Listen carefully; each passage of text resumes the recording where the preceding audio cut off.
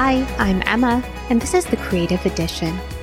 Our mission is to inspire creatives to discover, grow, and own their brand. Today, we're talking about refreshing your media kit for the year and for the quarter. I actually completely redesigned my media kit for Emma's Edition this year, and so if you are looking to refresh your media kit, this podcast episode is for you. But before we get started, you might be asking yourself, what is a media kit? So if you haven't heard of what a media kit is before, a media kit is essentially a resume of who you are as a brand. Your media kit should pull in all your social media, blog, podcasts, and web platforms. And your media kit can also include audience demographics, as well as previous brand partners or clients that you've worked with. I feel like I've seen media kits that are 1 page long, 2 pages long, and sometimes even 10 pages long, depending on whether or not you want to include case studies and other brand work that you've done in the past. Personally, my recommendation is just keeping it between maybe 1 and 3 pages, but it's totally up to you how long you want your media kit to be.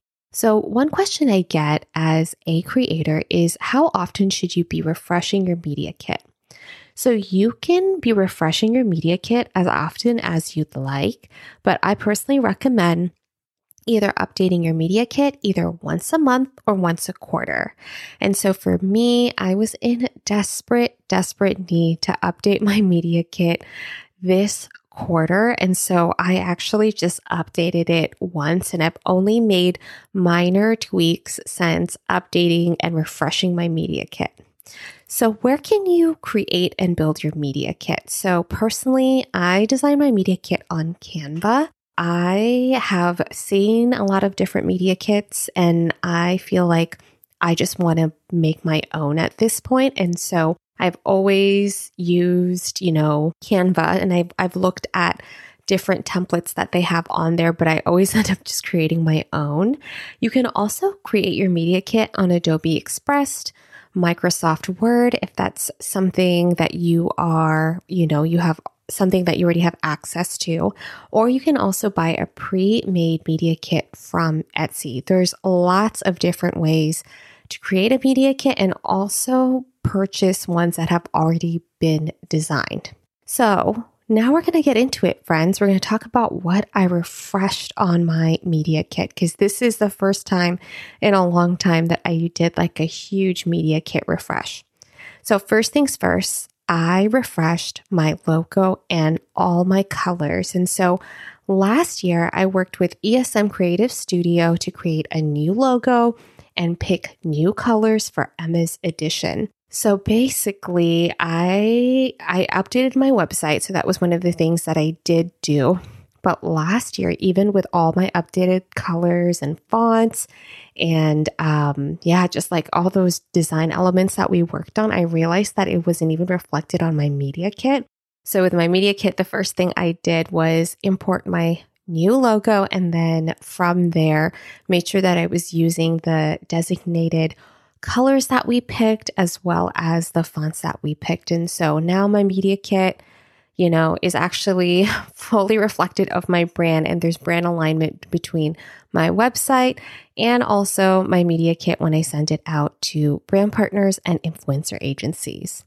Secondly, I refreshed my mission statement. And so in addition to doing a big brand update of logos, colors, and fonts, I worked with my business coach, Bree, last year to rework my mission statement.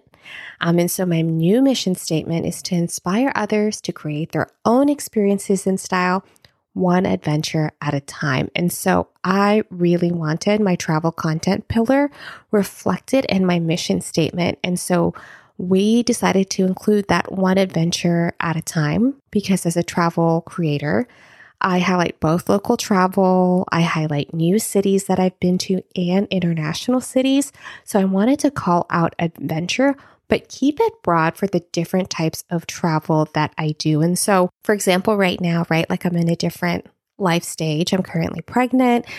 And with all the appointments that are going on between physical therapy and my regular therapy appointments and my OBGYN appointments, it's really hard for me to plan any international trips right now or even visit new cities outside of Washington state. Chances are I have an appointment at least once a week that I need to account for. And then on my busiest weeks, I literally will have like 3 different appointments that I have to get to. And so I am doing a lot more local travel. And so exploring local cities like Bellevue, Seattle, or nearby cities, in those surrounding areas like Renton or Burien or Tukwila or Kirkland. And so I'm still incorporating travel into my content, and that's still reflected in my mission statement. You notice that I put one adventure at a time, right? And so again, adventure can be as broad as you make it, as specific as you make it. And I feel like even in this life stage, my mission statement still captures the essence of travel and still calls out my original content pillars of fashion and style. And then I also feel like I'm able to capture, those content creation passions because I put the create your own experience. And so that's also kind of like a fun way. How I've incorporated content creation is just like making sure that that's tied in there. And so if you have reworked your mission statement, it might be time to also update that into your media kit. I mean, I literally have that mission statement outlined right underneath my name. And so when brands and agencies are looking at my media kit, they know exactly what my purpose is. They can see those content pillars and there's no second guessing on what I do. So the third thing I refreshed on my media kit this quarter and this year are all my stats. So I updated my social media, blog, and podcast stats. And I am so glad I recently checked my Google Analytics because I recently hit 40,000 monthly page views. And I haven't done this, you guys, until the last time I hit, I think 40,000 is probably pre-pandemic. So in 2020, I was starting to drive these page views. And then obviously it took a big hit during the pandemic when people stopped traveling. A lot of my travel content, all of that, people were just searching it less, but now it's back up. So this is actually I'm so glad that I looked at my Google Analytics this quarter this year because I've been thinking about starting to put advertisements on my blog just for passive income. And I've heard that you need those page views in order to apply. And I think the minimum is maybe 30,000 or even 50,000, if not 100,000 monthly page views for ads. And so for me, it's if that's one thing I can add on as a passive income stream, I want to be able to do that. And so I want to make sure that it's included in my blog stats on my media kit. And it's so funny, you guys, I actually had a call with an agency today and it's not for sure yet whether or not they want to add on a blog post to this long-term campaign. But one of the reasons they picked me is because I had a blog. And so I was very surprised that that's still one of the factors that they look at. And so I'm very grateful that if you have a blog, even if you haven't created new content, still make sure that your platform is reflected on your media kit because you never know when you want to bring that on for a brand campaign. And so again, was not expecting a brand to even consider a blog post in 2023, but here we are. They're literally considering me because I have a blog. Secondly, I added my email newsletter to my stats. And so I feel like I've been sleeping on my email newsletter for years. And finally, last year when I brought on my VA, my little sister Angelica, she's been managing my email newsletter. And so even though I only have about 1,500 subscribers, we average between a 30 and 40% open rate. And so if you don't know anything about email marketing, I'm kind of with you. I just know a 30% open rate's pretty incredible. And so I'm very happy that there's a email newsletter that's consistent. And then I'm also happy with that open rate. And I made sure to include that in my media kit. The last major thing I updated my media kit with is a photo of me with a baby bump. And so I decided to update my photo. You can subtly see the baby bump. I'm not I don't think right now per se that I'm going to change my entire feed, all the content that I create just for motherhood and baby. But I think as a lifestyle creator, I will just naturally talk about what it's like to go through this life stage, how I'm continuing to create content online, as a new mom.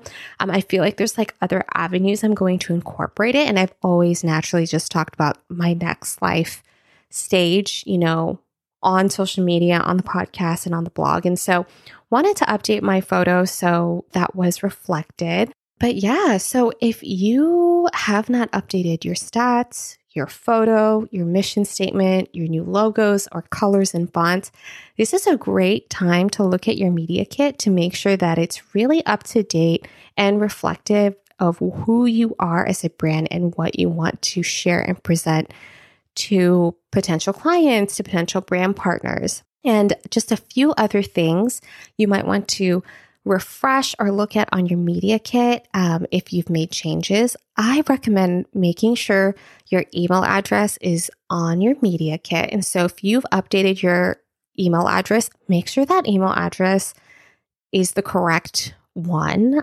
One thing I've also learned is that, PR professionals will jump to different agencies and sometimes they save those media kits and they may not have, access to their former contact list, right? But if they have your media kit and your email address is on there, it makes it that much easier for them to get in contact with you.